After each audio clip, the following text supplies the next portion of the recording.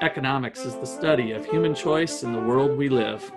Faith is confidence in what we hope for and assurance about what we do not see. By investigating faith in economics, we can learn how they lead to human flourishing. This is the Faith in Economics Podcast, a presentation of the Gortney Institute at Ottawa University. Welcome to our show. I'm Graduate Assistant Jacob Michael. Here with me is my fellow Graduate Assistant Jason Dawes, as well as our host, Dr. Russ McCullough, Director and Founder of the Gortney Institute, and Dr. Justin Clark, the Menard Family Professor of Philosophy and Ethics. All right, so it's hard not to do Corona Part 2, the Electric Boogaloo today. So here we go. 1 week. Did we just do Corona the last episode? I think we did, right? Yeah, we did. Yeah. And man, things have changed dramatically since then. I think we were dealing in probabilities of this or that, and I think still some of that's true today. But I wanted to focus in on the idea of property rights and economic freedom, or personal freedom, really, I guess. Economic freedom being more with our freedoms to exchange the things we own or give them away for free or whatever. Which is tightly related to some of our civil liberties and other things. And over the last few days, a lot of those rights, depending on the state you're in, have been yanked right out from under you. I heard the mayor of Chicago more or less say, or was it, it might have been the governor of Illinois. I can't remember if it was the mayor of Chicago or governor of Illinois, but basically saying, hey, I said you guys should be good, and you went out and partied on St. Paddy's Day weekend anyway. So naughty you, we're closing all the bars and restaurants and everything else. Well, there's a video of police driving down Bourbon Street, and they're like 12 squad cars just telling people to go home. To go home. Yeah, because they're talking about bringing the National Guard in because people are just ignoring them. So, I mean, it is a little bit amazing. I'm sure most people think of it, maybe not think about this. You know, these are unique times, unique circumstances. But in fairly short order, some places have really turned into a police state. That to me is a little scary. As far as I know, they're not outright arresting people for going out of their homes or something or detaining them, but we're probably not too far from that happening, I think. So, I don't know. Justin, what do you think about the police state that is evolving before our eyes?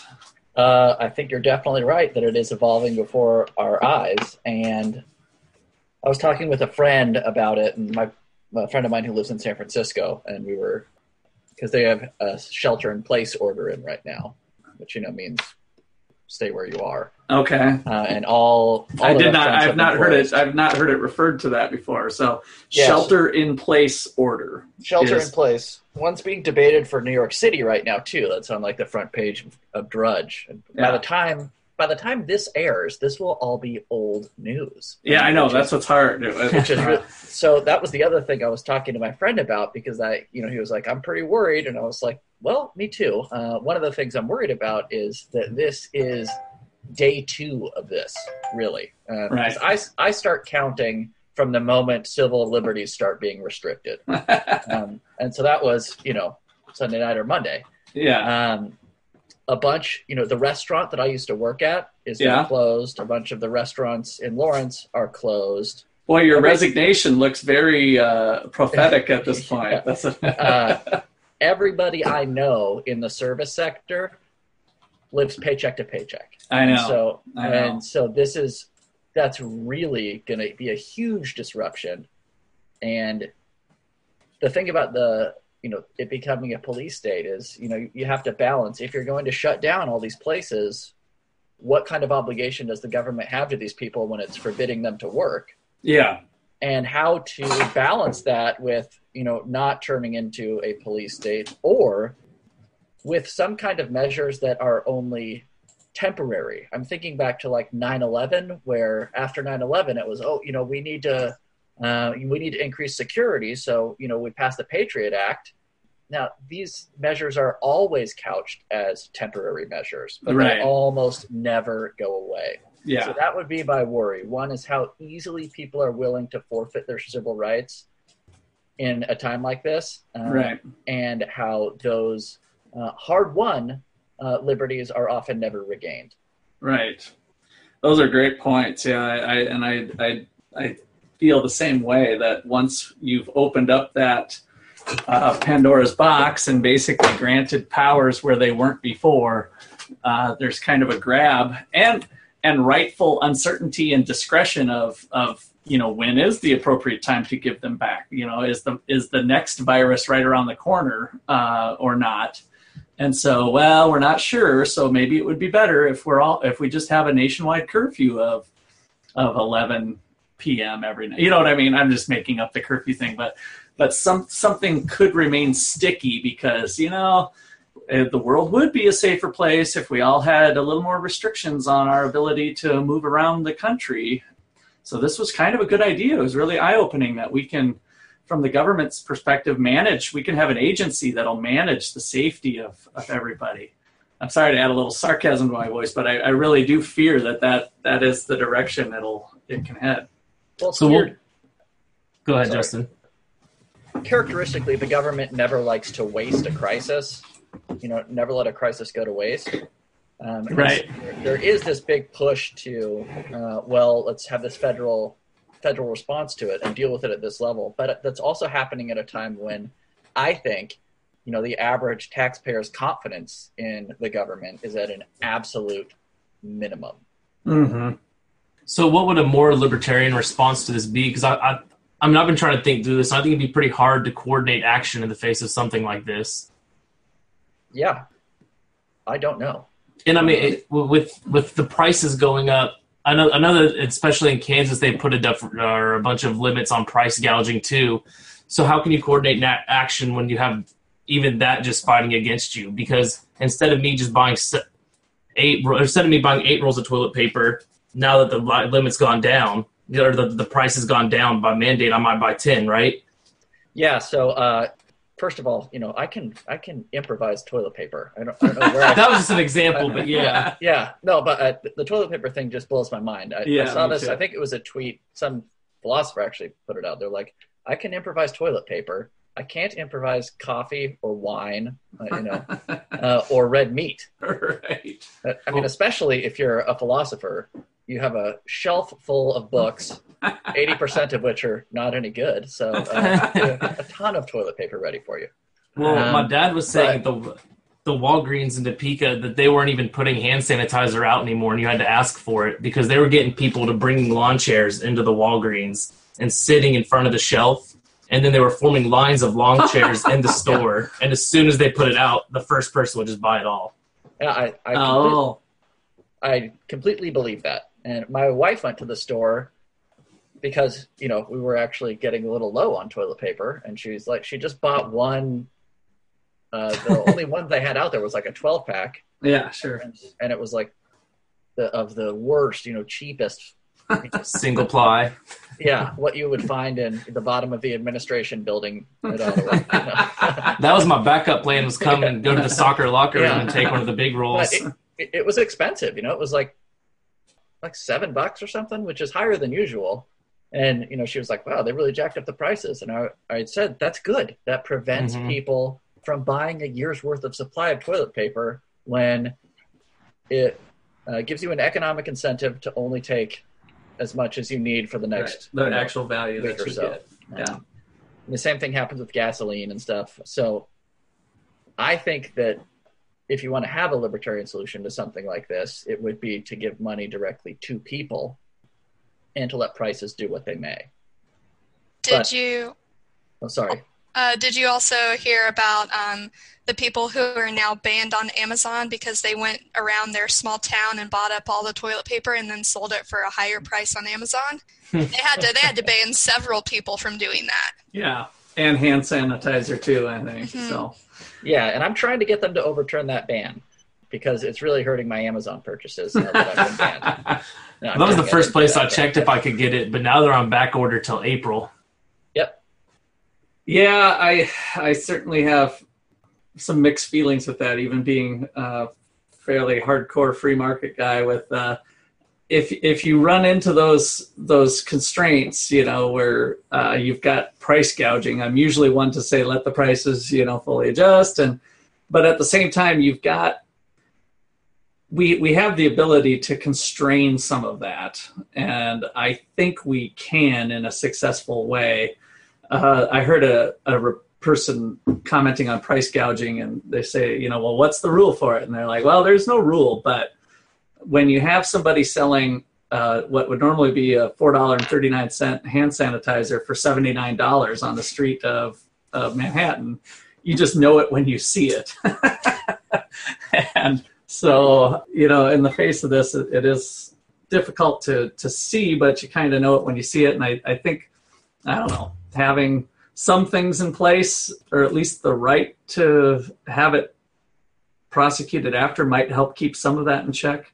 I'm not sure we get real good results if we have although I don't think people, with the hand sanitizer thing, there were substitutes available. Like if people were really thinking through and weren't caught up in the hysteria, they'll probably would find a suitable substitute and not buy the $79 hand sanitizer. So I think it is really situational. Yeah, that's an argument possibly for having those decisions be done at the lowest possible level. If you want to permit stores to adopt any rules they want about how many units they're willing to sell to any individual. And I assume they can. I don't think there's any law that says, as long as it wasn't discriminating by race or, the protected classes. I can't imagine if they had a limit 3 or whatever. I mean, I guess stores do that all the time with couponing, but even on maybe regular purchases, that should be well within their rights to set a limit. It ought to be. Yeah. I have no idea about the legal reality of it. And again, that would just make patrons think, oh, it's nice that Walgreens is fair. In my perception, they're being fair by only allowing a limit of 2 or a limit of 3 or whatever their limit is. And that would help gain them long-term business by them having some of those constraints. So this goes back to Locke's constraint on private property, right? That you're only allowed to accrue private property so long as there's enough for everybody else. Enough and is good for everybody else. Mm. Yeah. So that's Locke's critique of toilet paper hoarding. Yeah, and I think I think everybody kind of knows it, but from an economic standpoint, the public good nature of this is really interesting with our health and safety. We normally would say you can do whatever you want as long as you don't hurt other people. A person with 0 symptoms would say, I can go out and I'm not worried about running the risk of the virus, but we have young people that might be asymptomatic now, we've learned, where they can be carriers but not be displaying any of the signs. And so, do we have kind of this public good? Should we allow government to pass laws that really restrict our freedom because of that situation? It is not an easy one.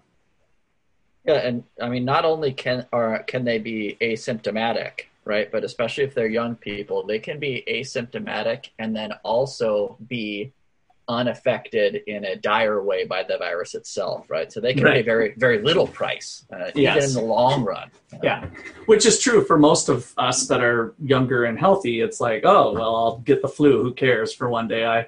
I still want to go to Vegas, right? So listeners, the 3 of us, Justin, Jacob, and I, we're going to be going to a conference in Las Vegas here in a couple weeks. And that is now, the conference is, as far as I know, still scheduled, but our university has placed restrictions, non-essential domestic travel, which to me, going to Vegas for a conference is pretty essential, but apparently by their definition, it might be non-essential travel. So I think, going to Vegas in any capacity might be like the equivalent of licking the world's door handle. Yeah, I would say that's probably true. True. Wasn't there one of us who said that the conference probably wasn't going to happen? Or there was a... Yeah, it was me. Now it's still on. It's still on. You said the conference was still going to happen. I said there was at least a 50% chance that it wasn't going to happen. Okay, but as far as I know, it's still on. Yeah, so there's nothing on the website about it being taken off. Yeah, I'm not on, but it's on. So We'll see. Again, it's day 2.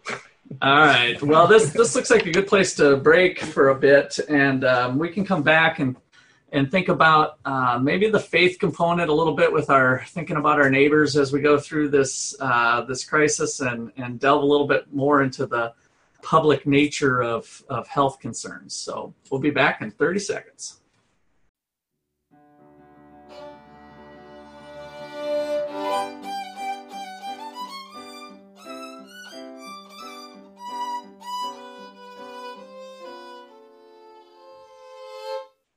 The Gortney Institute is seeking a graduate assistant. Earn your MBA with full tuition by participating in fun and impactful events. For more information, check out the Gortney Institute website. To ask a question for a mailbag, send us an email at info@gortneyinstitute.org or call us at 785-248-2551. The Gortney Institute at Ottawa University is the best place in the Midwest for students interested in freedom and justice and its impact on human flourishing, faith, and economics in action. If you or someone you know is looking for a college like that, contact Justin or Russ today.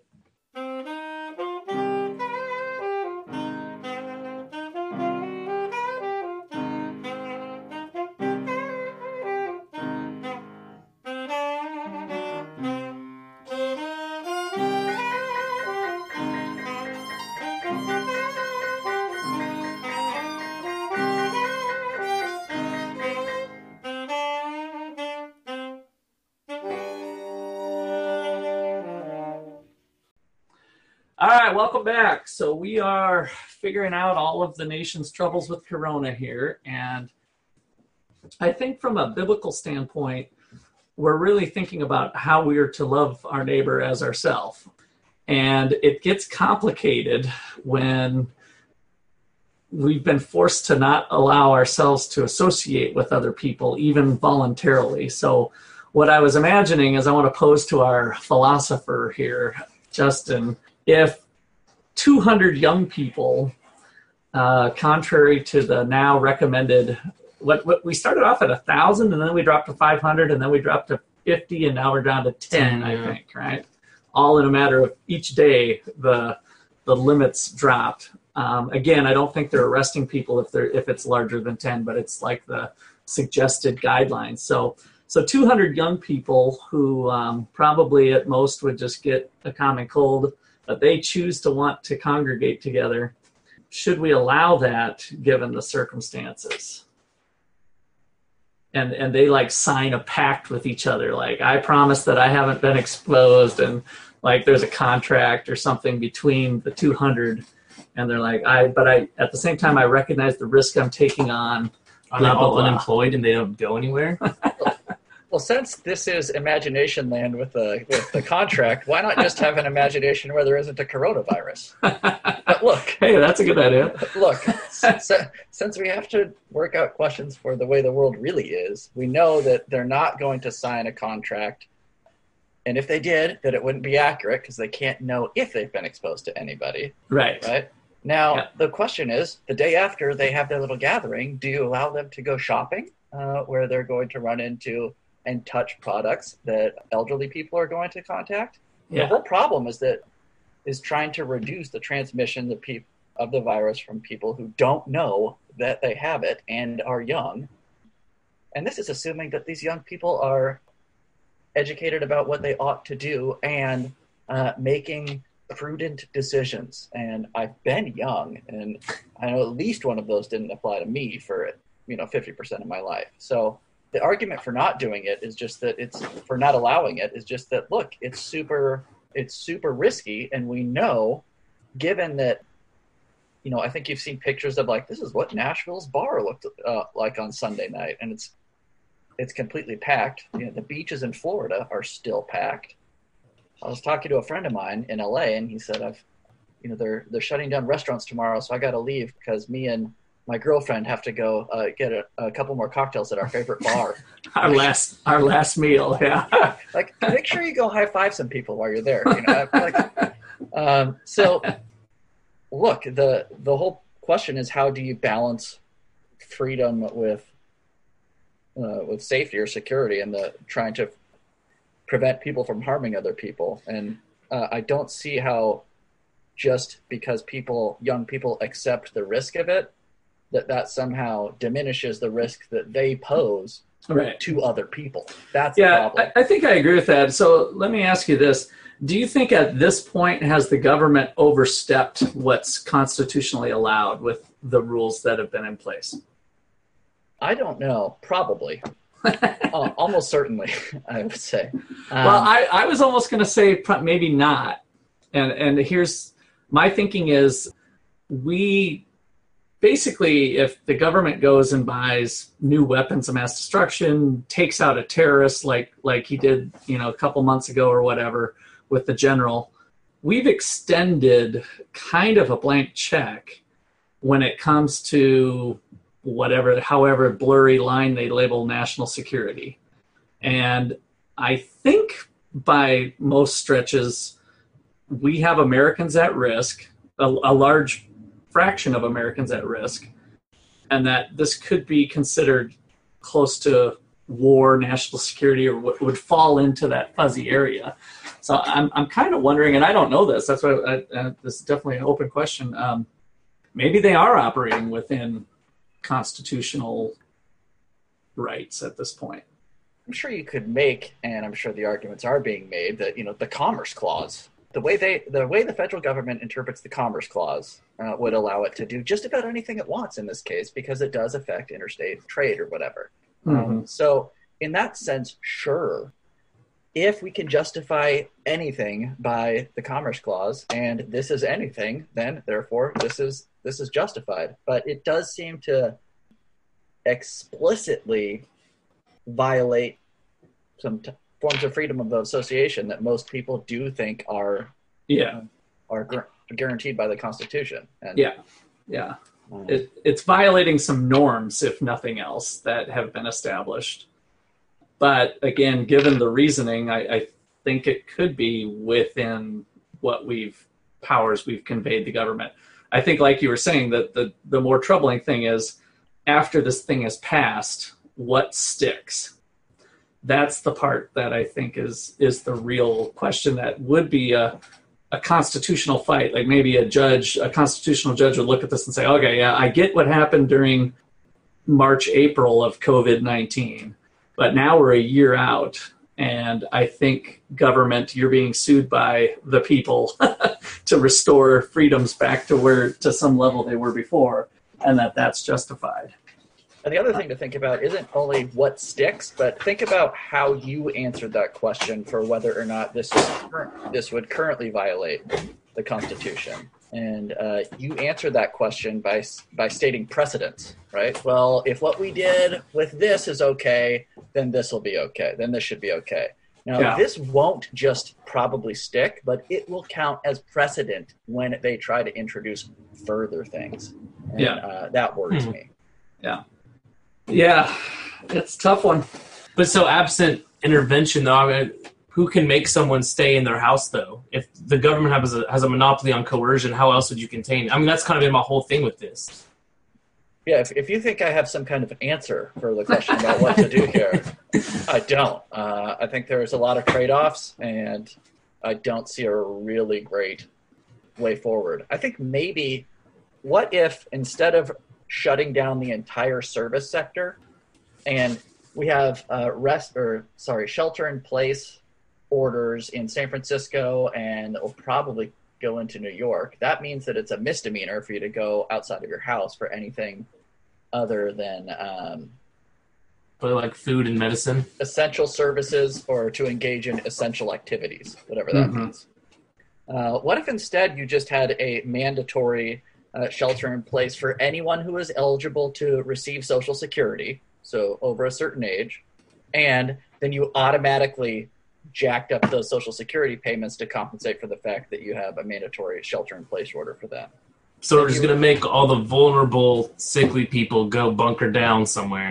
And a big safety net to do it. Yeah, to make them stay at home so that they're having minimal contact with people.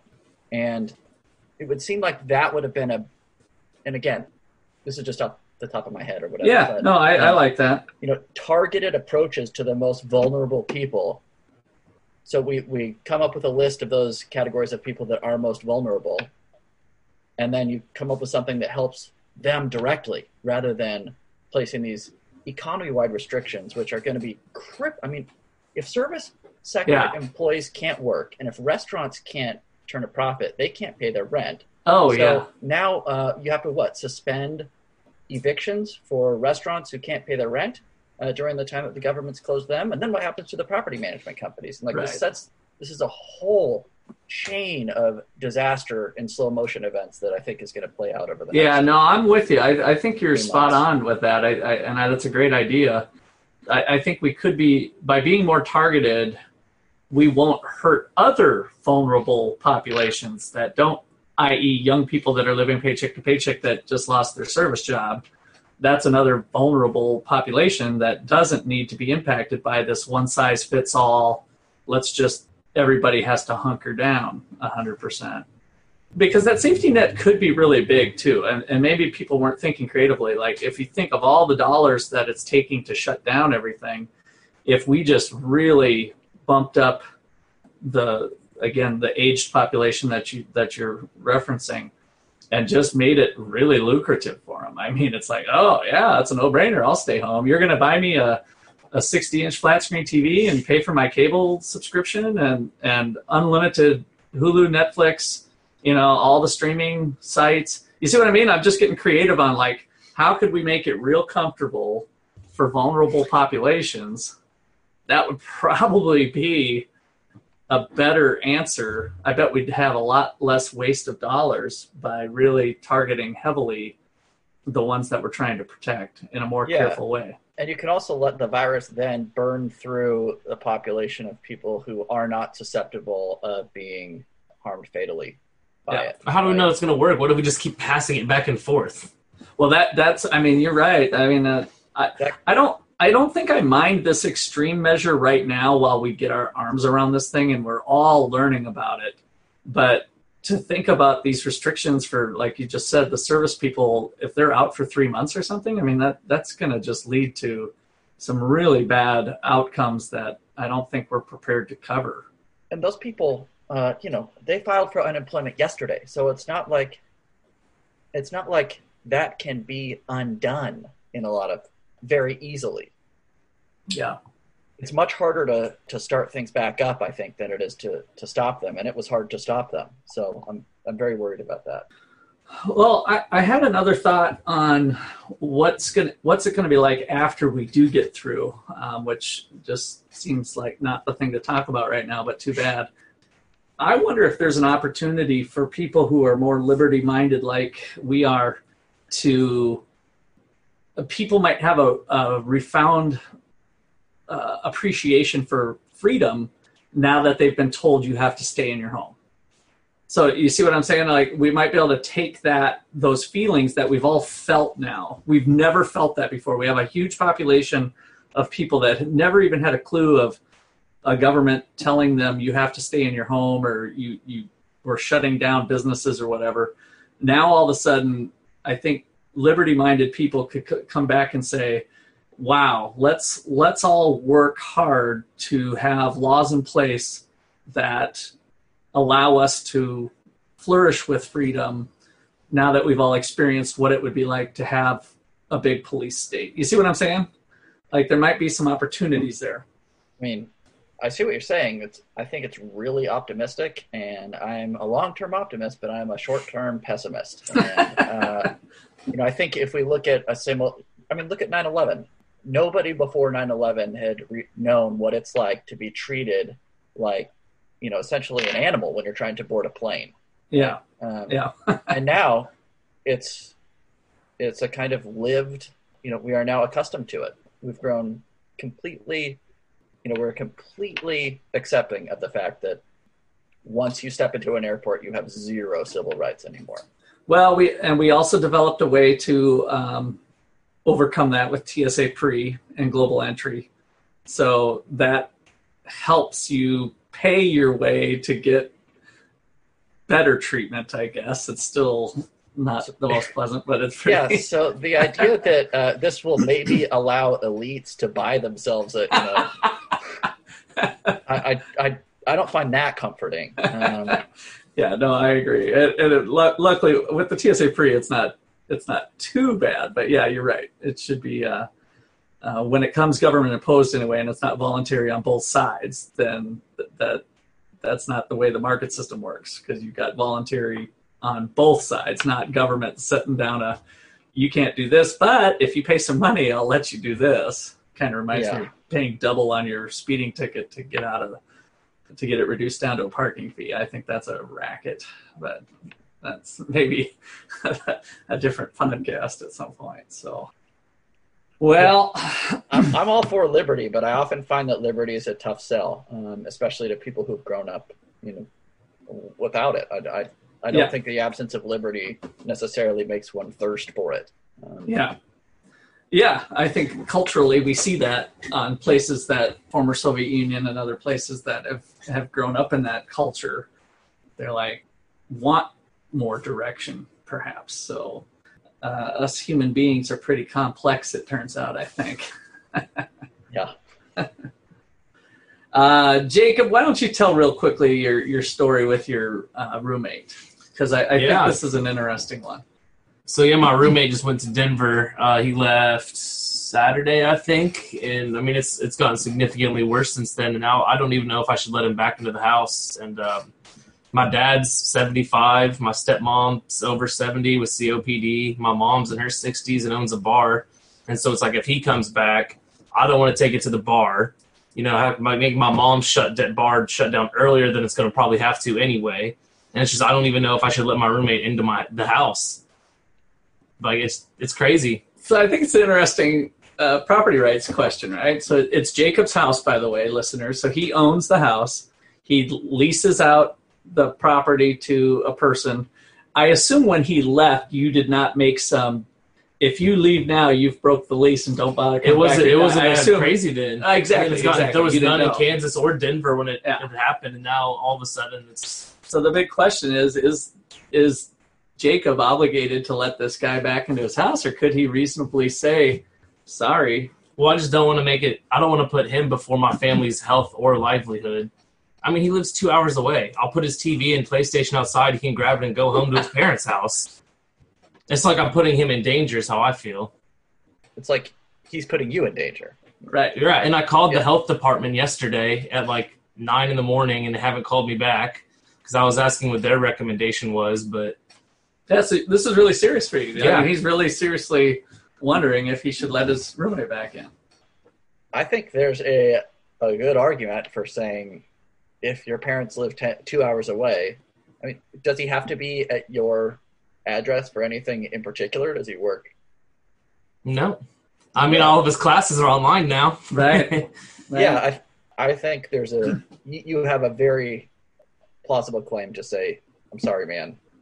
Given where you've been and given where I'm going to go with my family, I can't have you in the house. I've seen a lot of recommendations for people traveling as soon as they come back just to do 2 weeks of quarantine, and I can't do that. Yeah. You could also say, I'll go live with my parents for 2 weeks. See, I have a dog and I own the house. Yeah. And you do have greater rights, by the way, as an owner-occupied dwelling. Just in general, you can discriminate against race. If you were, I don't do that. I know, just for the record, he doesn't. But the law kind of makes sense in this case. Basically, they're saying if you don't like Catholics and you're just going to get into a fight with them, and a Catholic comes, you put a for rent of a bedroom in your house, in your own house, and a Catholic comes and you're like, sorry, man, I don't rent to Catholics. He's like, that's discrimination. I just got hired by the Knights of Columbus. I want to make it clear I like Catholics too. It's kind of a special carve out in the law that you are well within your rights to discriminate against Catholics. So what about squatter rights? Because I know for a while squatter rights is a little different. Well, because if they get mail to the house, don't they have 30 days to vacate? And I don't know how that works now. And that's what I'm saying. I think you're going to have a little bit more liberty on your rights trumping theirs because it's your dwelling and you own or occupy it. So I think if you want to tell them to go, you could. You'll of course risk a lawsuit, but I think if you prorated his rent accordingly the day that he wasn't allowed at a That's minimum. not what I was thinking, is tell him to just take a week or two off of rent. Yeah. That's the best I can really do. If you did that, I think a judge would probably support you given the circumstances. I mean, yeah, it's and unprecedented. the most he'd be limited to is monetary damages anyway. Like if he came to you, oh, I'm gonna sue you for $10,000 of pain and suffering or something, that's not gonna fly. Yeah. So it would have to be hard monetary. And I feel like it's on damages, him too a little bit to go take this trip with all. And by this the way, happening. I am not an attorney, so I probably should have put that disclaimer right at the top that I am not giving you legal advice. I advise you to consult your attorney, but that's I've talked to my the mom. law and, according that's to kind of where we economist think Russ we're McCullough. going. So, I probably shouldn't give any more advice since, given Russ's comments, this podcast is going to be canceled anyway. But Jacob, you might, since it's 2 weeks, right, is what you need him to be gone for, you might offer to prorate his rent for a month and make it really in his best interest. Right. Mhm. Because he does have a hassle fee on top of that or something. Yeah. Whatever you do, you can make that offer, and then if you can memorialize it in writing somehow, like, okay, here's the deal, here's what I'm thinking, maybe a short little email, that would be the best. Yeah. Rather than verbal too. I was just gonna, they definitely get it in writing. Yeah, and then if he says no, you can say, well, guess what?